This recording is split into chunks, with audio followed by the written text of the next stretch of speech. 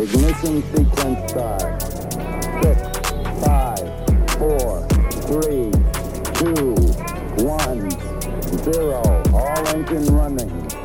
Liftoff. We have a liftoff.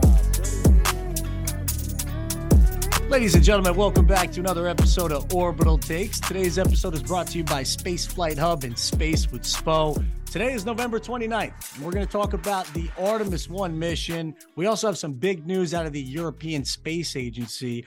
We will then end the episode with a quick launch and scrub of the week. Pat, we have to get right into it. It is now the halfway point with the Artemis 1 mission, and they have officially broken a record. The Orion spacecraft just reached 268,000 miles away from Earth, further than any other human-rated spacecraft that has ever traveled. We are currently on day 14 of the mission, and it has been a ride. The days of doubting the Artemis program may officially be over. Not completely yet, because right where we left off last week, we actually lost communication with Orion for a bit. I'm not sure if you saw that, but it has since been restored. And I think where we should start here is picking up exactly where we left off last week, right when Orion was a few miles above the moon. It felt like you could just reach out and touch it right there. So let's cover where we left off. And remember, we're talking about the Orion spacecraft here, right? So on day 8, we exited the lunar sphere of influence. On day 10, the spacecraft entered the distant retrograde orbit. Day 11, we broke the record and surpassed Apollo 13's distance from Earth. Day 12, we tested the spacecraft's guidance, navigation, and control system. On day 13, we went the max distance from our planet, which was almost 300,000 miles away. And on day 14, which is today, the deep space testing continues.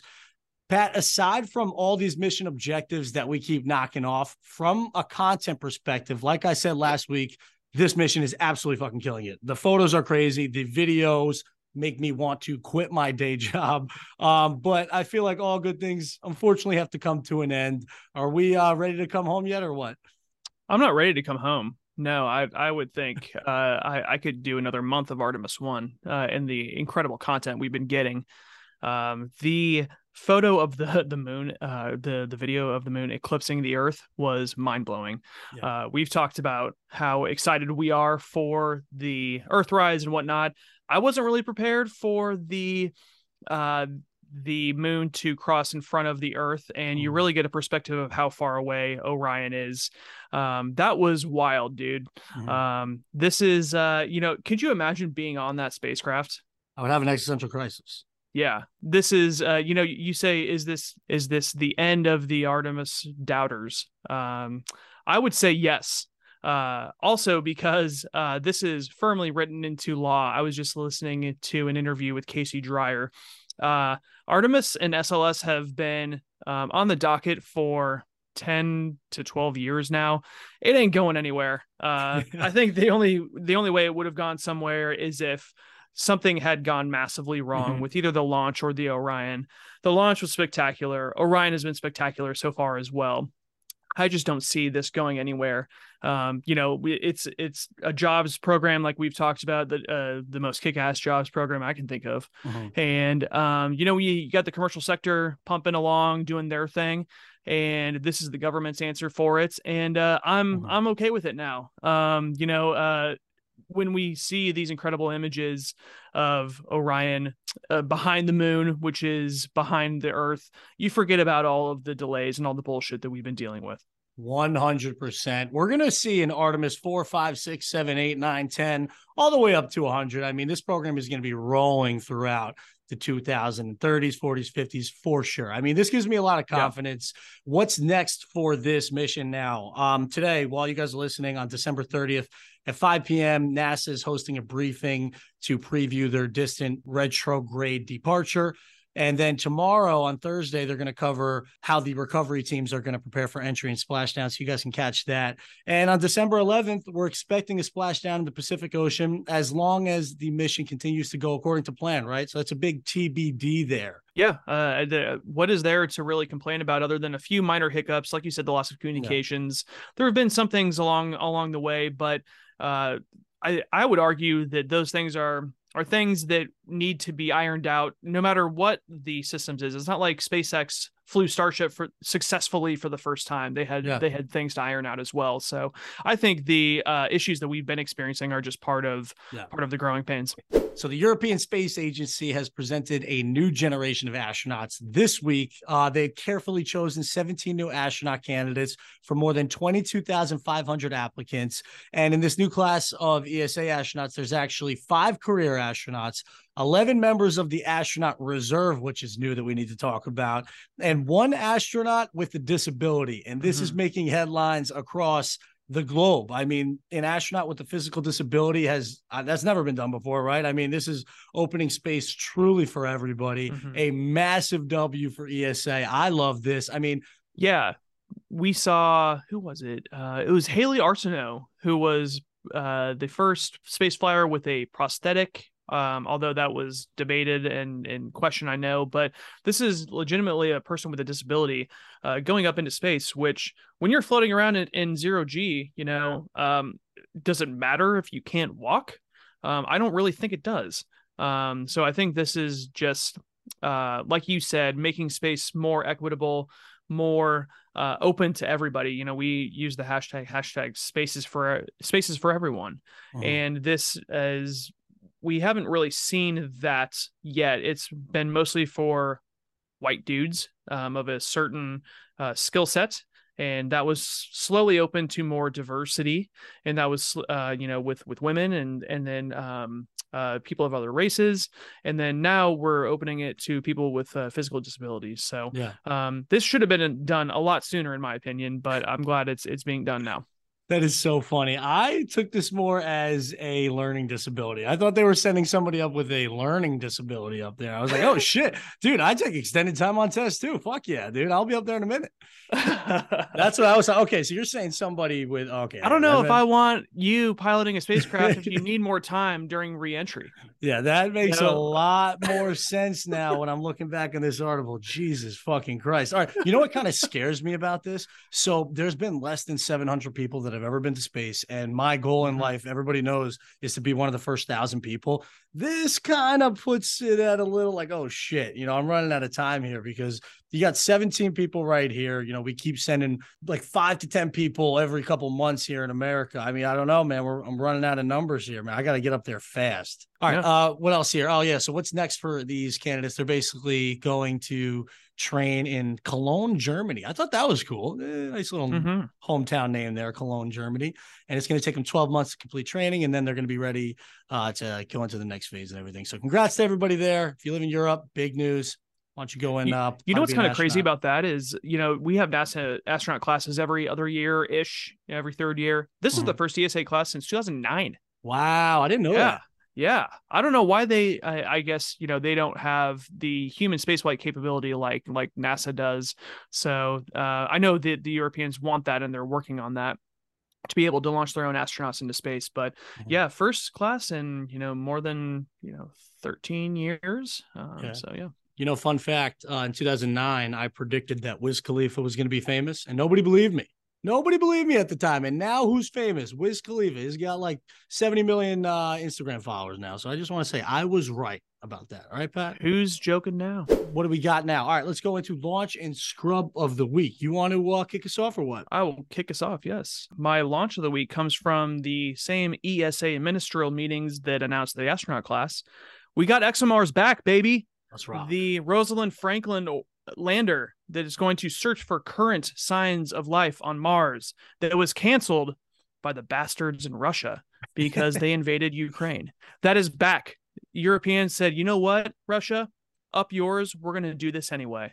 And with a little bit of help from NASA and JPL, TBD on what that looks like. But yeah, they're saying, you know what, we have enough knowledge, we have enough heritage in this stuff, and we're going to soldier forward. So they're shooting for a launch in 2028. So between now and then, they have a lot of stuff to figure out.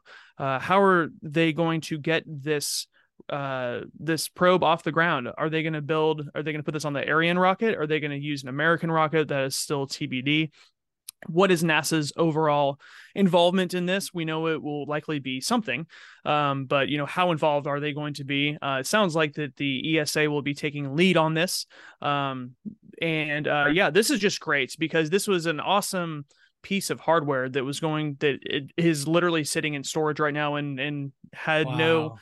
no prospects for use really, other than collecting dust. And yeah, this is just great news for the Mars community, for space community. Could you imagine if we find when this launches in 2028 and lands on Mars and it finds current life or Yeah, fossilized current. life or something, and then the Mars sample return comes back and we're able to build upon what the Rosalind Franklin or ExoMars lander is finding. So yeah, this is huge. Yeah, Percy's gonna have a friend over there, huh? Yeah, for sure. What is your launch of the week? Okay, well, I have a launch of the week that is a reoccurring launch of the week. It's the James Webb Space Telescope. I don't know how many times we've launched this fucking telescope during Why this is the segment. James Webb Space Telescope cool or something? Yeah, I mean, dude, this thing is unbelievable. The reason I'm launching it today, it recently snapped the chemical profile of an exoplanet's atmosphere with extraordinary detail. And we're all over this exoplanet called WASP 39b. It's about 700 light years away. And you guys might remember this exoplanet because we've spoken about it before. This is the same planet where we detected carbon dioxide in the atmosphere over the summer, which was the first time we've ever done that. But now more information is flowing in and we are all over this exoplanet's clouds. We're learning so much. They're saying with this unprecedented accuracy, it's going to help us reveal the exoplanet's formation history. And the James Webb Space Telescope just does it all. It's like you want to look at the universe's first light. Got you. You want to look for exoplanets where there might be life. I got you. You want to look for an exoplanet that you could potentially live and breathe and shit on. I got you. I mean, this thing does everything. Are y'all picking up what I'm putting down? This telescope is fucking amazing. If you want to look at some of the most distant light in the universe, you can. If you want to look at Titan, a moon of Saturn, you can do that too. I should have launched cool that. Was that. How cool was that photo? I didn't think that was a thing it could do. Yeah. So for those who don't know, we can throw this up on a clip. It took an amazing photo of the Saturn moon Titan, where it just incredible detail. And what an incredible machine, man. All right, let's hit scrub of the week. What do you got? Yeah. My scrub of the week, ABL Space Systems, scrubbed again. So this is a small sat company that their kind of shtick is they can take their rocket really anywhere where there is a flat concrete slab and access to fuels and whatnot.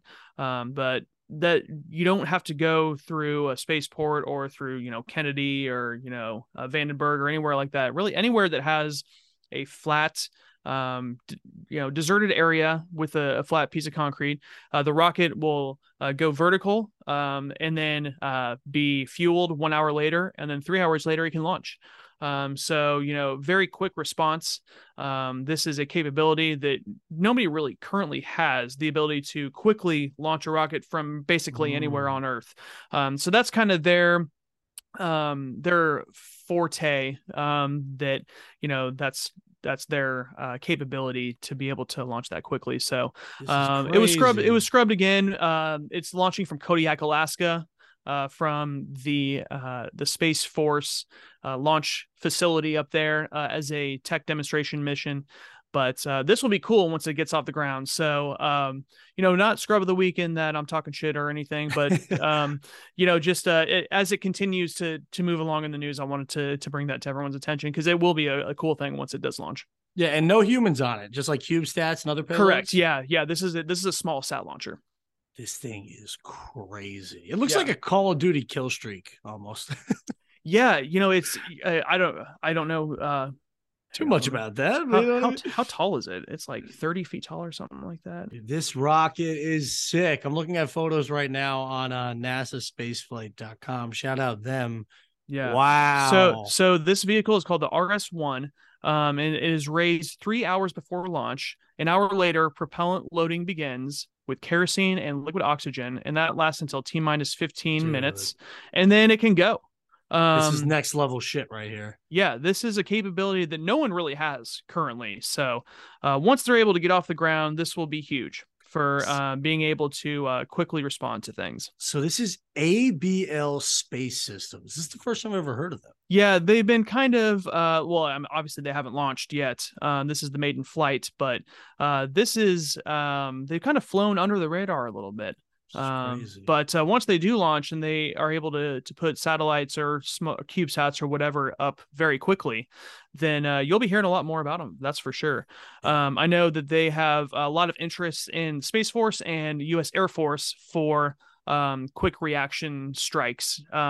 Maybe not quick reaction strikes. I should rephrase that. Quick reaction deployments of other systems. All right. So what am I hitting here? My scrub of the week is rising sea levels. They're saying could swamp the U.S. coastlines by 2050. So NASA just had a new study that came out, and they're basically saying these sea levels are rising faster than we previously thought, meaning low-lying coastal cities in the U.S. could flood more regularly in the coming decades. I am currently living in Manhattan. That is horrible news for me. You might be good out there in Kansas for a couple more years.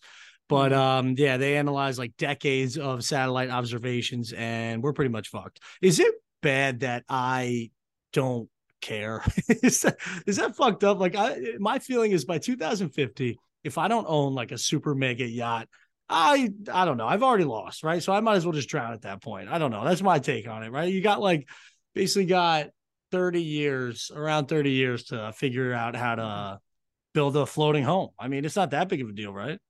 Yeah, not for me. Certainly in Kansas City, we're pretty landlocked here, so I'm not too worried about sea level rise. Yeah. But I know a lot of the world's population does live by coastal cities. Yikes. And we have our launch pad, at the Cape. That's at sea level. So yeah, definitely a good thing to scrub is sea level rise. Well, another episode of Orbital Takes in the books, ladies and gentlemen. Thank you for listening. Pat, where can they find us online? You can find us online on Instagram and TikTok and YouTube at Orbital Takes. And if you could leave us 5 stars on whatever podcast platform you listen to us on, we would greatly appreciate that. Ad Astra, everybody.